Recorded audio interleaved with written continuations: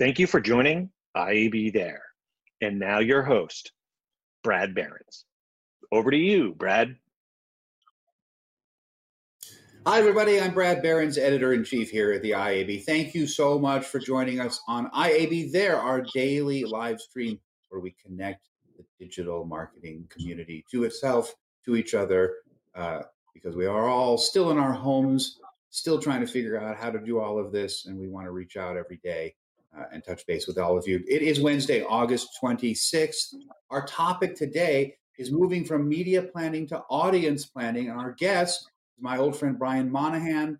Brian is the Global Client President and Head of U.S. Ventures for the Dentsu Aegis Network. He has been an OG digital marketer from the beginning, which is hard to tell from looking at him because he looks like he's, a teenager still, which consternates me.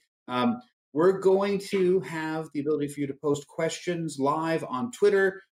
Go to Twitter using the hashtag IAB There, all caps, one word, hashtag IAB There. And if there's time, we will get to your questions. Let's bring Brian Monahan from Dentsu Aegis Network onto the stream. Hey, Brian, welcome to IAB There. Hey, Brad, good to be here. Thanks for having me. Thank you so much for being here. So we're going to dig in on what audience planning is, how it's different than media planning, but let's talk about your history. You have been in this business since there was a business. Your first job in digital advertising, near as I can tell from your LinkedIn and from our conversations, was in 1996, which is when I was still hand building websites for my students at UC Berkeley. That was before there were standard T's and C. I mean, that's like what was, and I understand that you're like still a super hip media strategist and you don't want to talk about the old days, but gosh, like it was such a Flintstonian exercise back then. Like, tell us a little bit about like what were those earlier days were like, and that's all in the service of getting to like what it's like today. But like, what's the crazy story that you can share? Yeah, I mean, those early days were a lot of fun. And by the way, Brad, someday we're going to flip this show around and we're going to interview you. We're going to put you in the hot seat, and you can tell us about your dissertation about how Shakespeare was the first vertically integrated media company, and we'll get into that history at some point. But yeah, back in the day, back in 1996, I was part of a team that started an agency called Left Field, and our first client was Amazon.com, and yeah, it was really exciting times. We were figuring it out as we went along. We were working out of a garage in the Sunset in San Francisco. Basically, we were, as we sort of thought about making ads and running them on media properties, we were kind of emulating the print model. We had the same sort of workflow. We had the same sort of approach to production, the same way we evaluated media properties, the same way we put strategies together, and a lot of those really early days kind of emulated a lot of that same approach. But it was definitely the Wild West. So you that was the early days, and by the way, thank you for having been the only person in the industry in my decades here to ever ask to see anything about my old academic work. I still appreciate that. So it was like print. It was the Wild West, and then you went from Left Field, and that got acquired. You wound up, when I met you, and you had a long career at different parts of IPG, including running the Media Lab and being a managing partner at Magna. But that was just the beginning. You then went on. Your career has really you've pivoted to all of the different possible things. You were the CMO of Walmart.com. You were at Pinterest. You and our friend John Patel started NewCo together. So you've really you went on this deep time in the agency and then a long sojourn throughout every other aspect of the industry. So you are a one-man focus group with the sort of the variety of your experience. But then you just came back to the agency world. What is it? A couple of years ago. Two. Yeah. What was that like to go back? Yeah, it's been wild. I feel like what I was like 6, 7 years out of the agency business, and now I kind of feel like some days like Rip Van Winkle. You know, I kind of like went to sleep and woke up, and the world changed around me. Um, and Yeah, you know, I would say that, you know, the changes in the media landscape, the changes in culture have just really begat a very different way that brands are going to market. And it's been wild to have not been sort of like, you know, like in the pot as it's boiling, and just sort of, you know, I left the agency world, came back, and I'm just kind of looking around like wow, you realize like what you guys do every day is very different than like what we used to do, and it's quite staggering. So, but let's put on different hats. So there had to have been a time when you were running marketing at Walmart.com that you thought, "Wow, I wish I had known this when I was agency side." And so like what from your sort of perspectives, like specifically when you were running marketing over at Walmart.com, but also, subsequently, as you've come back into the agency world, it's not just how the agency world is different, it's how you're seeing it differently based on your other experiences. So, like, what do you wish that you had known at IPG that you learned when you were at Walmart? How are you bringing that into Dentsu Agents? I mean, I guess there's a lot that I wish I had known then. I think the big change, Brad, has just been the infrastructure. I mean, I think you know, when I look at what we were doing when I was at Walmart.com, I feel like we were like knuckle dragging Neanderthal growth marketers. You know, we just had a hammer, and it was like ROAS, and we were just pounding it. You know, we were just optimizing an optimization machine for ROAS, and we were beginning to kind of stitch together the notion of customer journey, right? And we're beginning to sort of think about touch points and lifetime value and how you would sort of optimize those sequences. But we were like point solutions. And you know, I feel like what's really evolved that's so exciting is it feels like sort of like, you know, the craft of brand building and the craft of growth marketing kind of had a baby, and it's like customer journey marketing. And like we have the ability to start to stitch together signal about like, you know, who somebody is and like what state, and like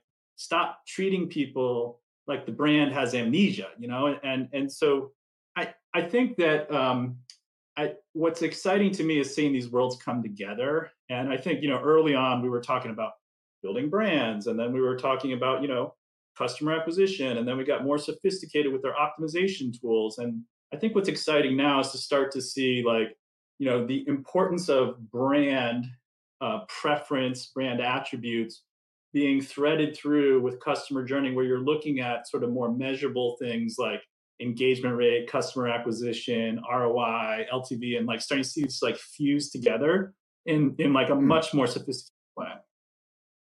So now I think you might be anticipating me, but let's dig in, which is it sounds like we're talking about would be a valid topic for today, which is this move from really thinking only about media and where you're placing media to thinking about audience experience. So is that what you're talking about? That this is the change from media planning to audience planning?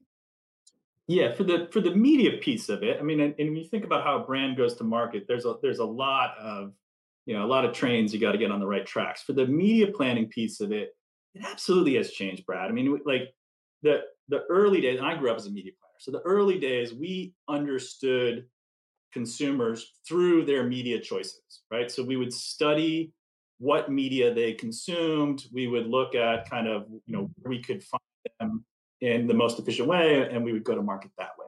And we would kind of define sort of the customer in these sort of broad sort of groups, right? And now the craft, when you think about where you're going to place your dollars, right, to reach people, you start by really defining like who are these people, and like down to the respondent level with attributes that like media consumption is one little small piece of it. And you look at all these sort of attributes of like who these people are, and then you start thinking about not just where can I reach them, but when, you know, like what is the right signal.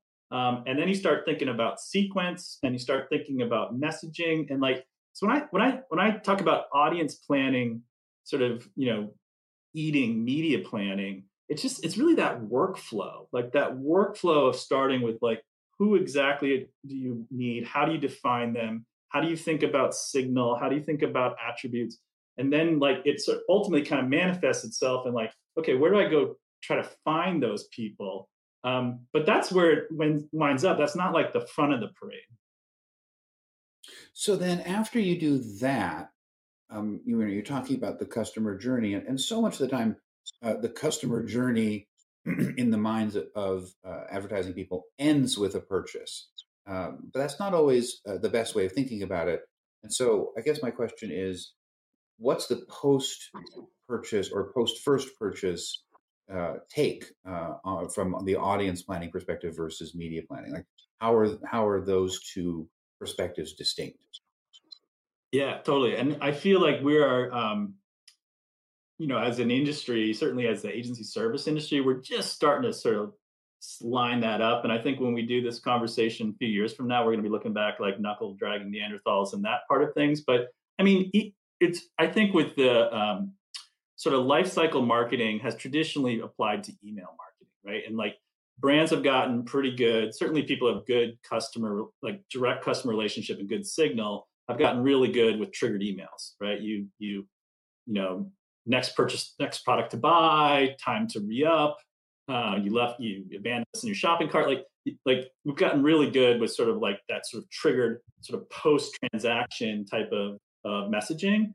And now like connecting that back into like what sort of ad you would show somebody distributed in a way where you're not just like following somebody around trying to get them to buy the same pair of shoes they already bought. That feels like kind of what's sort of the really exciting type of sort of customer journey. I mean, and you can think about it in like B2B too, and you think about like, these are long purchase cycles, and they're going to trade shows or virtual trade shows, interacting with salespeople. Like there's lots of steps on that journey that should impact like what you say. And I think the really exciting thing is like wiring up all this sort of data sources around a common identity, and then having systems that can read those and like present relevant information at each touch point. So this certainly sounds like a much more holistically integrated way of approaching it, but I can't imagine that it's easy. So what are the headwinds that you're finding either from the client side or when you're, and then I'll point out that you were at Pinterest for a while, so you have robust publisher platform experience. So how is it, what are the, coming both from the media side and also from the client side, like what headwinds are you running into as you're trying to pivot into this more sophisticated approach? Yeah, I mean the big one, just as it pertains to media planning, audience planning, are the walls of the gardens. I mean the platforms have, I mean, just incredible information about their users and real intelligence about how to speak and when to speak on their platforms to influence those people, which is awesome. But then my job, sort of representing a brand, is I've got to talk to a lot of people. I got to pick up points of market share. I've got to skim across multiple walled gardens, multiple identity pools, and figure out how to rationalize my spend across it. So that I would say, as a system is a big challenge. I mean, obviously, like right now, there's a lot of just sort of external headwinds with what we're going through, sort of on a macro level. Well, we're certainly going to talk. That's our next topic is sort of like, holy smokes, what's happening out there. I mean, you're in Mill Valley in the Bay Area, so we're lucky to have you today. That you're haven't been evacuated. So thank you for doing this. But again, I just want to like from a talent perspective, for the publishers who are watching this, for the younger media planners who are watching, it's like what's like this is that you're saying that it's a different craft, but like what different kinds of talent do you need when you're hiring? What different kinds of talent do you need across the aisle if you're talking with publishers or with a programmatic technology? Like how are there skill sets that either you're looking to hire or looking to develop, in this sort of brave new world of audience planning? Yeah, I think it requires like T-shaped talent, right? So people who know, like if I'm the person responsible for Pinterest. Like I've got to really understand that user experience, the signal, how their ad center is set up, like how it all works. And at the same time, I have to understand for this particular brand and this customer, like where she is in that process and how like my interaction with her on Pinterest, as an example, fits into this sort of larger journey. And I mean, these things get really technical. So to have people who have that sort of T-shaped ability, I think is really rare. And where I just find I personally get lost, like when you're talking to like real passionate people about sort of the intricacies of how their little piece of the marketing ecosystem, media ecosystem works. You get lost in the detail and sort of anchoring to sort of that you're trying to speak to at the end of it is really helpful. So it's I guess it's looking for those kind of engineers who took some liberal arts classes on the side. There was a famous thinker named Isaiah Berlin, and he talked about hedgehogs and foxes, and that a hedgehog only knows one thing, but knows it really, really well, and foxes know a lot of things.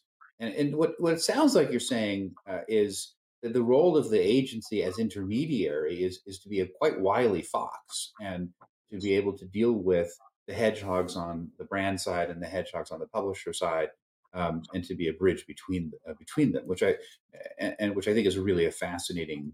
I mean, it's just a different skill set than either Totally. brand side or And publisher.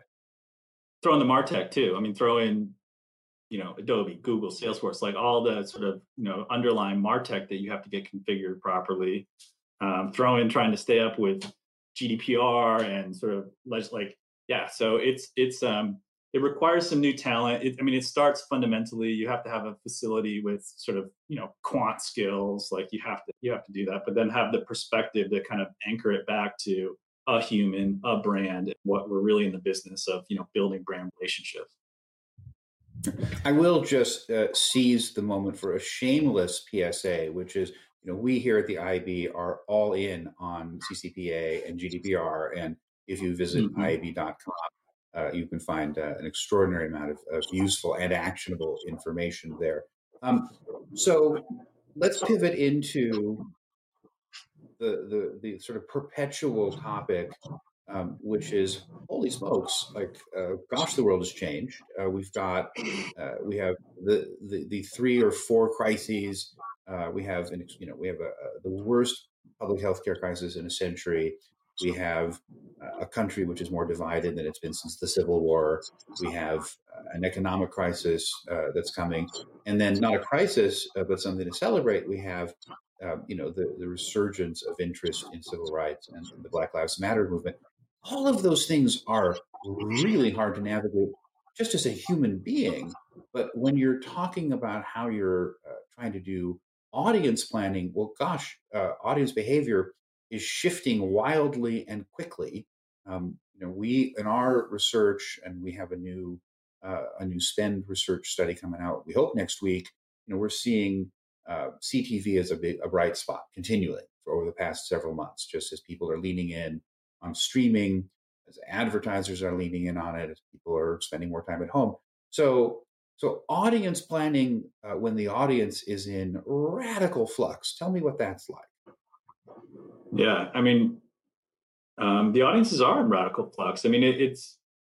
I was looking at some data the other day. We did this sort of attitudinal tracker of different demographic groups, and we had sort of thought that the older boomers would feel more isolated because they're sort of taking more precautions, and it's actually Gen Z that has these really sort of alarming sort of stress levels and sort of mental health signals. So there's a lot that's happening with the consumer base that we chase, and like the way you sort of talk about a brand as having meaning and adding some utility or solution to their life, like you have to be mindful of that. I think, from just sort of our craft about like how we get work into the world, I think, a lot of what's these externalities are forcing us to really look in the mirror around, privacy and tracking and surveillance. I think we're having to take a real hard look at business practices and this notion of brand suitability. Like, I think it's really exciting how much we've quickly moved from brand safety to brand suitability, and sort of thinking about the company you keep and like putting brands within the environments of places that sort of represent their core values of the brand. So I think there's a lot of sort of like moving parts, just that are sort of related to these externalities. And then, the economic crisis just feels like it's just accelerating a lot of like trends that were already sort of present about sort of like finding more efficiencies and how to grow a business.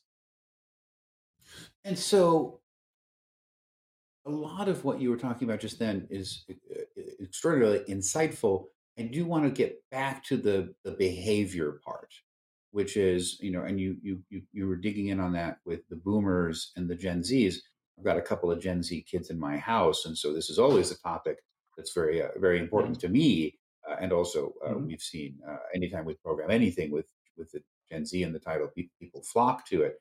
But the boomer thing and the mental health thing, like, I want to hear more about that. Gen Zs, is it simply that they're adolescents and adolescents are more peer driven and therefore the isolation is something that they're going to, I mean, like, why do you think that the mental health issues are being felt harder by Gen Zs? And then as an advertiser, how does that change what you do?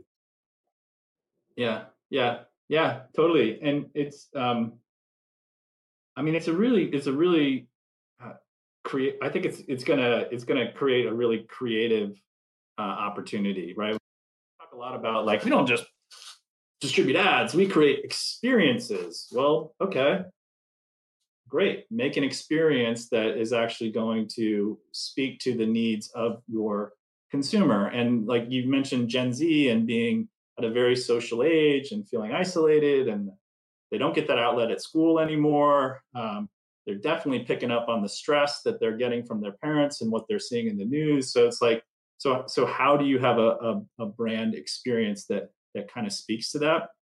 And I think it sort of it gives rise to different types of techniques. I think we were actually earlier today we were sort of talking about some influencer marketing and like how that role of influencers plays a different type of role right now relative to some of just the distributed paid messaging. And so I think that it's going to require some real creative thinking about how each brand engages with their desired target. Fascinating.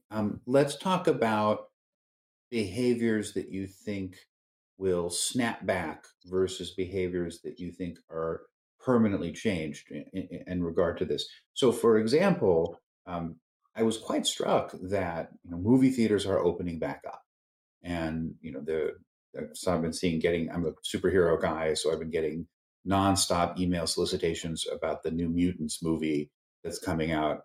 And I mean, speaking only personally, I'm not going to go to a movie theater. I mean, not for a while.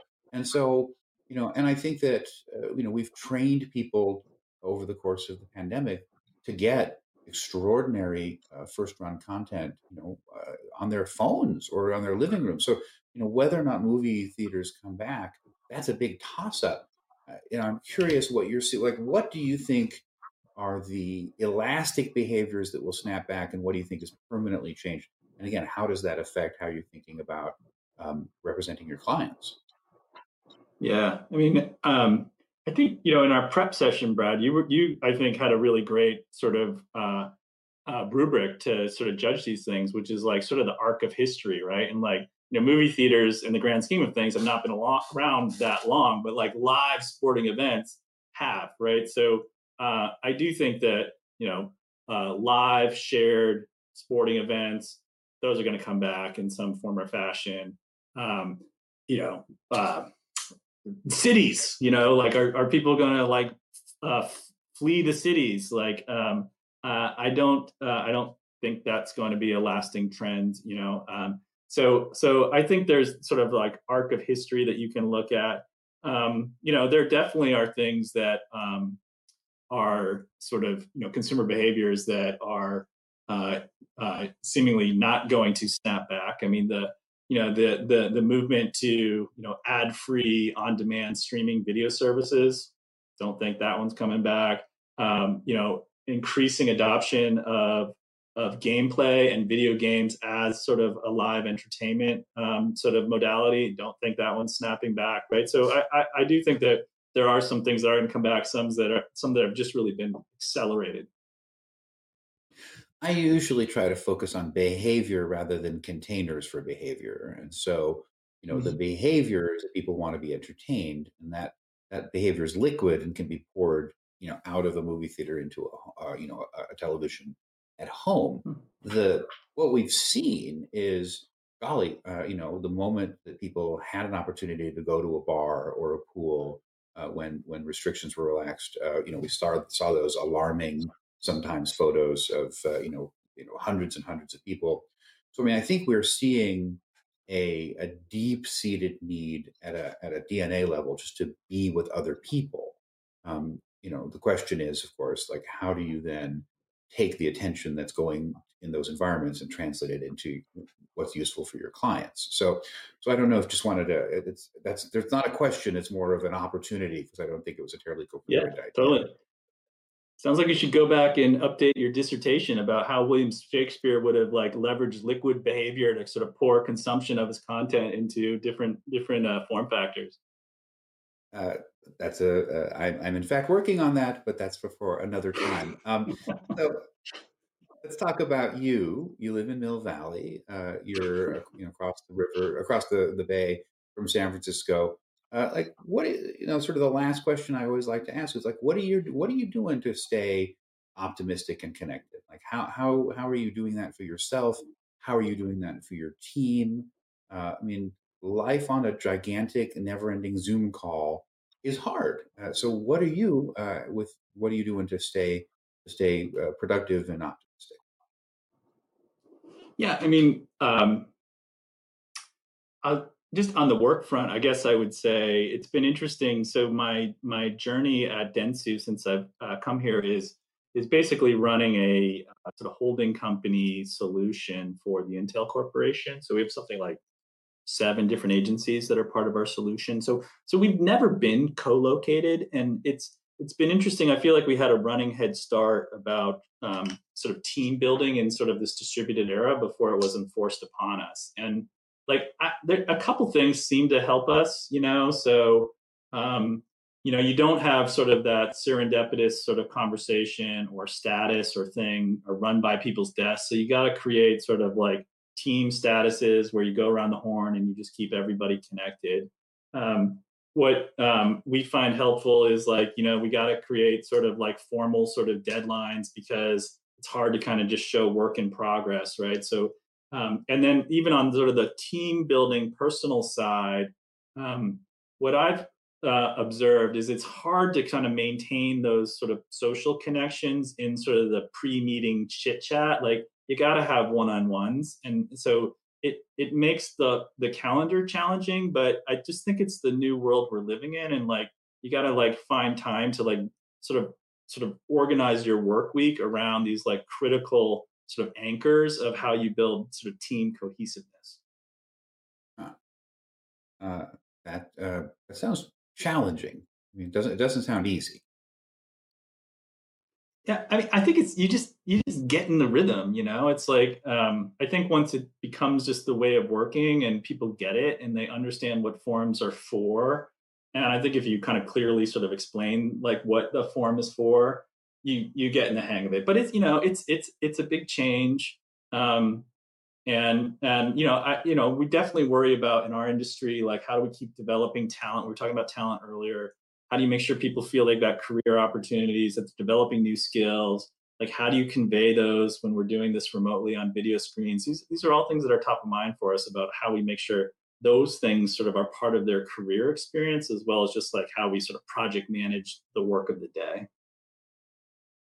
Well, that's a great answer to what I think is ultimately a badly phrased question. So, Brian Monahan, it is always a delight to talk with you. Thank you so much for joining us on IAB There. Stay safe in California, and we'll have you back soon. All right, my pleasure. Thanks for having me, Brad. All right. So, I want to let you know that IAB has two exciting new conferences to help everybody get ready for what's going to be, as we just learned from Brian, an unpredictable 2021. Both of these are part of Audience Week. The first we have the REACH Conference, which will be on September 29th and 30th. We're working to answer the question, where have your audiences gone? And then on Friday, October 2nd, we have Audio Unleashed, which is a one-day event that bookends the podcast upfronts and digs in on the latest audio advertising trends. These events are free for our buy-side professionals, brands, and agencies. Please visit iab.com/events, or you'll see the URL, our larger URL on the screen to register today. On our next IAB There, we are thrilled to welcome Adam Singolda. He is the CEO of Taboola, and we'll be discussing the impact of readership and advertising on new sites. Make sure you join us tomorrow for that. IAB There is a production of the Interactive Advertising Bureau. Our show today was produced by Connor Healy, Joe Onst, John Ward, and Carrie Villanueva. I'm Brad Behrens, Editor-in-Chief here at the IAB. Thank you so much for watching.